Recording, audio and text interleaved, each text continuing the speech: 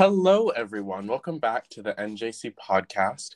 I'm your host, Jackson Monacle, and I'm a representative from Italy, and I have two distinguished guests here with me, and you guys can just say where you're from. Hi, I'm Nova in Japan. Hi, I'm Corey Siegel, and I'm representing the United States. Awesome. I'm so happy to have you guys here with me.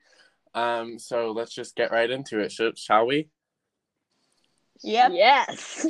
All right, so let's learn a little history about the coronavirus in Italy. So the first instance was on January 30th, 231,700 confirmed cases of coronavirus in Italy, according to the Italian Department of Civil Protection. As of Thursday afternoon, 33,142 people have died, and 151,000 have recovered, which is, a good thing. So let's see. In early May, on Monday, restaurants, bars, hairdressers, and beauticians reopened as long as they observed social distancing and strict hygiene protocols. This courtesy has been extended to religious celebrations, again, assuming that they follow all health and safety protocols. And the only reason that Italy started to kind of open back up is because they've actually had a big flattening of the curve. Because they were hit so hard, there are reduced rates of coronavirus in Italy. In 2019, Italy's GDP was 2,001,290,000 euros and had a growth rate of 0.3%. Italy's GDP has a year-on-year change of negative 4.7%, so the GDP has gone down since last year. Italy faced a technical recession in the end of 2019 with 2 or more months of declining GDP.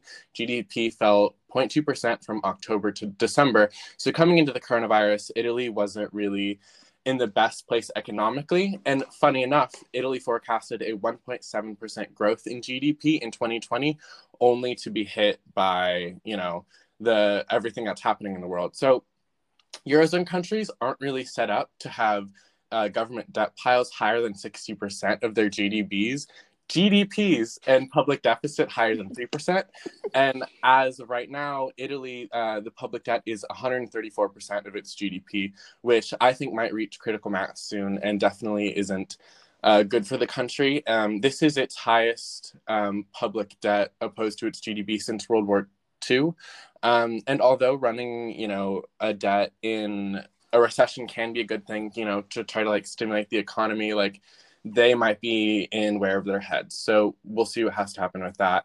So Italy's unemployment rate has decreased actually from 9.5% in January 2020 to 8.4% in March 2020, which I found really interesting because I would expect unemployment to go up, but Italy has been able to combat against that, I suppose.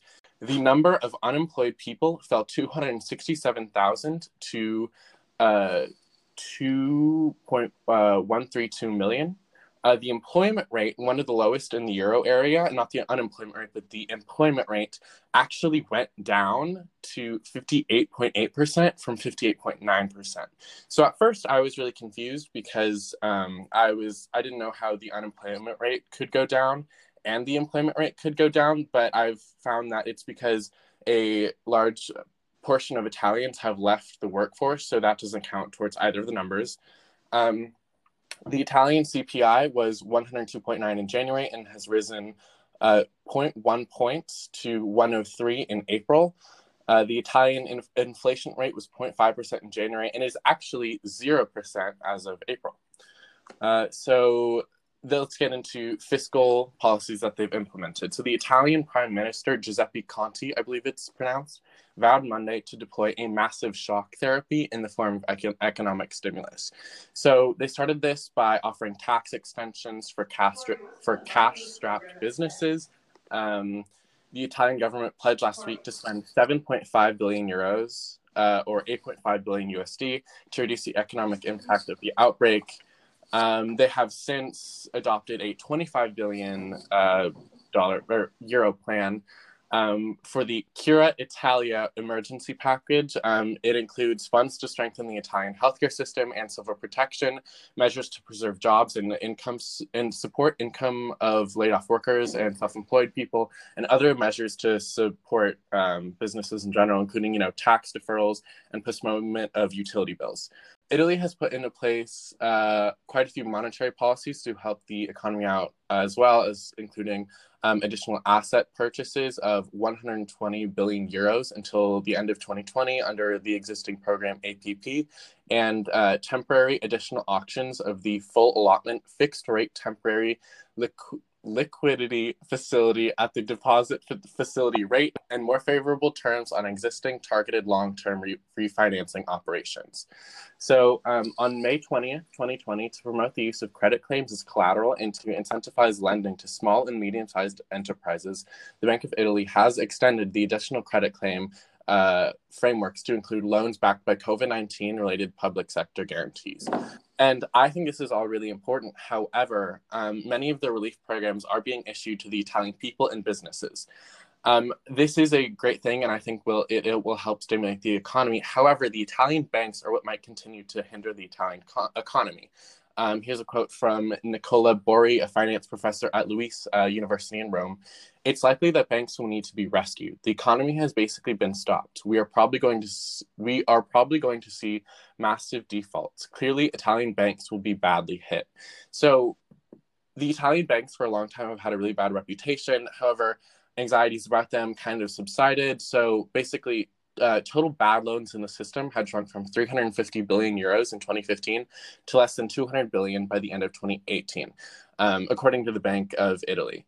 However, this was not enough to bolster the system to combat against all the negative things that the coronavirus has brought. So basically, by February 2019, Italian banks had increased their holdings of Italian government bonds by 14% over the previous year. According to Moody's, the credit rating agency, that revived concerns about the so-called doom loop, the intertwining of the government's financial health and that of banks, creates fear about the reinforcements of each other. So if the government fails, the banks will fail, and if the banks fail, the government will absolutely fail. Said before, the Italian government debt exceeds 130% of its annual economic output. So I don't think this is sustainable for the banks to be continuing on this path. And hopefully the government can implement more policies to help the banks out and not just businesses and people.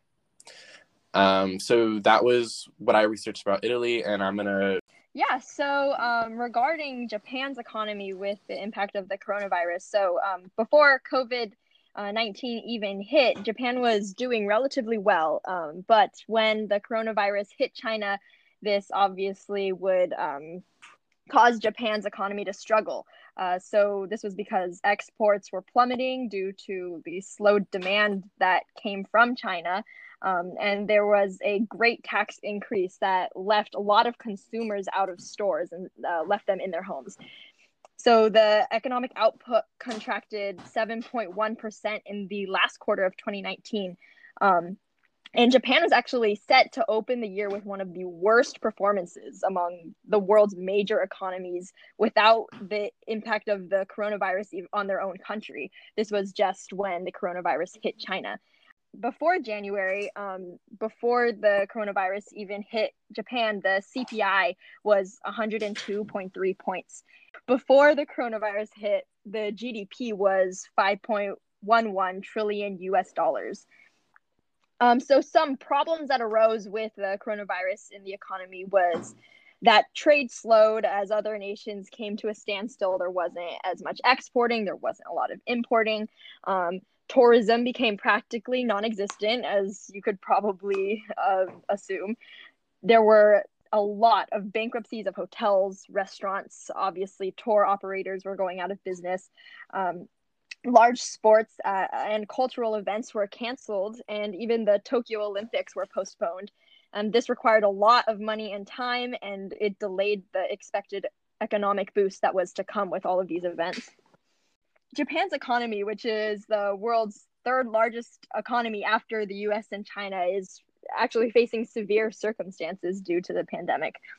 And the economy shrank at an annual pace of 3.4% in only the first 3 months of 2020. So this 3.4% fall in gross domestic product for the first 3 months of 2020, it was followed by a 6.4% decline during the last quarter of 2019, which pushed Japan into a technical recession. So consumers in Japan have been hit by the dual impact of the coronavirus, and also there was a sales tax hike to 10% from 8% in October. Analysts that were polled by Reuters expect that the country's economy is to shrink 22% during the April to June period, which is a lot, and it would be its biggest decline on record. So overall, Japan has had more than 16,000 confirmed corona cases and around 740 deaths, which isn't a lot compared to other nations, but this is considering that Japan is pretty small. So now let's discuss some fiscal policies that were implemented. So Prime Minister Shinzo Abe launched nearly a $1 trillion stimulus package to battle the pandemic's financial fallout. The government plans to boost bond issuance to a 5-year high of 147 trillion yen, which is equivalent to about $1.35 trillion. This is about 30% of the size of Japan's economy, and this is needed to pay for the stimulus. So Japan actually did not go into a full national lockdown, but they did issue a state of emergency in April, which severely affected supply chains and businesses in the trade-reliant nation. Later, Prime Minister Shinzo Abe pledged a second budget to fund fresh spending measures to cushion the economic blow of the pandemic. Now to talk about some monetary policies implemented, the Bank of Japan actually eased monetary policy in March by pledging to boost purchases of assets ranging from government bonds, commercial paper, corporate bonds, and trust funds investing in stocks. So the policies implemented in Japan were actually quite effective. Japan's economy actually opened back up on May 25th. And Japan's Prime Minister Shinzo Abe has announced the end of his state of emergency declaration for the novel coronavirus pandemic, ending with just 851 deaths reported and without ever having to implement a lockdown. There is a general cleanliness ingrained in Japan's culture, so because of that cleanliness, the economy is less likely to suffer than other economies. So Abe said, "I have decided to end the state of emergency across the nation." And he said that in just over a month and a half, we have almost brought the infection situation under control. Abe's policies that he implemented were extremely effective in comparison to other nations, and they came out of the crisis of the pandemic very quickly, and I expect that their economy will have a boost very soon. So that is it for Japan. Now I can pass it off to Corey, who will talk about the United States. All right. Thanks, Nova. Very interesting. So for the United States, President Trump declared a national emergency in response to the coronavirus epidemic on March 3rd. Unfortunately, since then, we have just surpassed over 100,000 deaths. So at the end of March, 42 states and more cities and counties were under stay-at-home orders. So a total of 308 million people, or about 94% of the U.S. population, was on lockdown. So right now we are still at peak number of contracting cases, or at a plateau. We have not declined in cases since. And unfortunately, the New York Times reports that unemployment has passed 40 million people in the United States. So this is the biggest spike in unemployment in U.S. history, according to NBC. So pretty shocking. The U.S. is definitely struggling in terms of getting people jobs, and as a result, GDP is suffering. As I mentioned, throughout 2019, in the months prior to the virus up until March, the American economy was doing really well. U.S. GDP was at $21.44 trillion in 2019 and was leading the world with the strongest economy. So BBC reports that throughout this year, data shows that an annual average growth of 2.3% was occurring, and that the U.S. ended their quarter with a 2.1% growth. So the U.S. economy was doing really, really well throughout 2019 and just before the coronavirus really hit hard on the U.S. In January this year, the unemployment rate was 3.6%, which is extremely low considering that the all-time low was at 3.5% in December of 1969. And the Bureau of Labor Statistics reports that unemployment rose to 14 points. According to the Bureau of Economic Analysis from the U.S. Department of Commerce, personal income had been on a rise across all of the states. After increasing 5.6% in 2018, it increased 4.4% in 2019, largely due to increases in earnings, property income, and transfer receipts. However, in the first quarter, since 2019, GDP has fallen at an annual rate of 5%, and this is a bigger decline than the 4.8% drop first estimated a month ago, which is what the Commerce Department reported. So this was the biggest quarterly decline since the 8.4% fall in the fourth quarter of the 2008 Great Recession. So this is a pretty serious issue for the U.S. economy right now. So consumer spending, which accounts for about 70% of U.S. GDP, plummeted at a 7.6% rate in the first quarter, which is the most since 1980. Personal income decreased 2.0% in March after increasing 0.6% in February. Wages and salaries, the largest component of personal income, decreased 3.1% in March after increasing 0.5% in February. So all of this economic damage comes as a result of the lockdowns that shut down large portions of the economy and caused the layoffs of millions of workers. This would be the biggest quarterly decline on record since 1947 and 4 times the size of the previous largest drop in 1958. And so the coronavirus pandemic is likely to trigger the sharpest recession in the United States since the Great Depression. So talking about CPI, remained pretty normal up until February, which I found pretty surprising since the coronavirus really hit hard only a month later. So the consumer price index in February, economists believe that this will further cause the GDP to sink at an annual rate of 40% in the current quarter, which is really, really severe. Only rose about 0.1%, and over the last 12 months, all items had increased 2.3% before seasonal adjustment, so pretty normal, pretty standard. However, the CPI in April 2020 was 256.389 in comparison to the year 1984. So the consumer price index declined at 0.8% in April, which was the largest monthly decline since December 2008, which again was during the Great Recession.